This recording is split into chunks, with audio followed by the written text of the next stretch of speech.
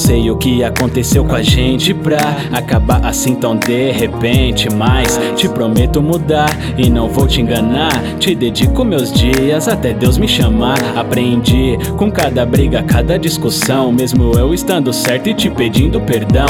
Foram muitas, nega, mas até valeu a pena. Nosso filme é preto e branco, com você fora de cena. Me deixou abandonado no vazio, não se despediu, bateu a porta e saiu. De coração deprimido, rápida, mas reparei nas lágrimas caindo pela dor que causei. Confesso, fui criança, não perco as esperanças igual eu te perdi. Com nossas lembranças ainda tenho forças pra te reconquistar. Só preciso de uma chance pra poder mostrar que eu ainda posso te fazer feliz. E pra começar, essa canção te fiz. Eu sei que tu ainda sente saudade dos carinhos.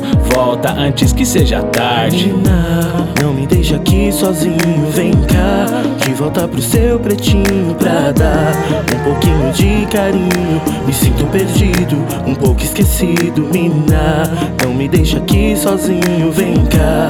De volta pro seu pretinho pra dar um pouquinho de carinho. Me sinto perdido, um pouco esquecido. Lembrar dos nossos passeios na rua, seu sorriso brilhava mais do que a lua. Seu olhar nos guiava na direção e pra te proteger segurava sua mão. Seu abraço me deixava bem aquecido, seus beijos me deixava enlouquecido. Seu perfume até hoje eu sinto o cheiro quando eu deito pra dormir com o seu travesseiro. Seu andar desfilando na passarela, parecendo uma modelo, a rainha mais bela, dona do meu castelo, seguidora de sonhos. Não se deixa bater nesse mundo medonho, já faz parte de mim, impossível separar. Sempre será a razão que me faz caminhar, a lutar por nós, te perder não mais, pra ser feliz pra sempre e sofrer jamais. Quero voltar a ser o seu melhor amigo, te livrar de pesadelos, me fazer seu abrigo. É desse jeito que quero até ficarmos velhinhos, então pode voltar, tô me sentindo sozinho. Menina, não me deixa aqui sozinho, vem cá.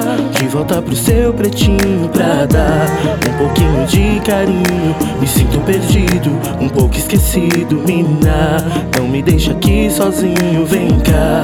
De volta pro seu pretinho pra dar um pouquinho de carinho. Me sinto perdido, um pouco esquecido.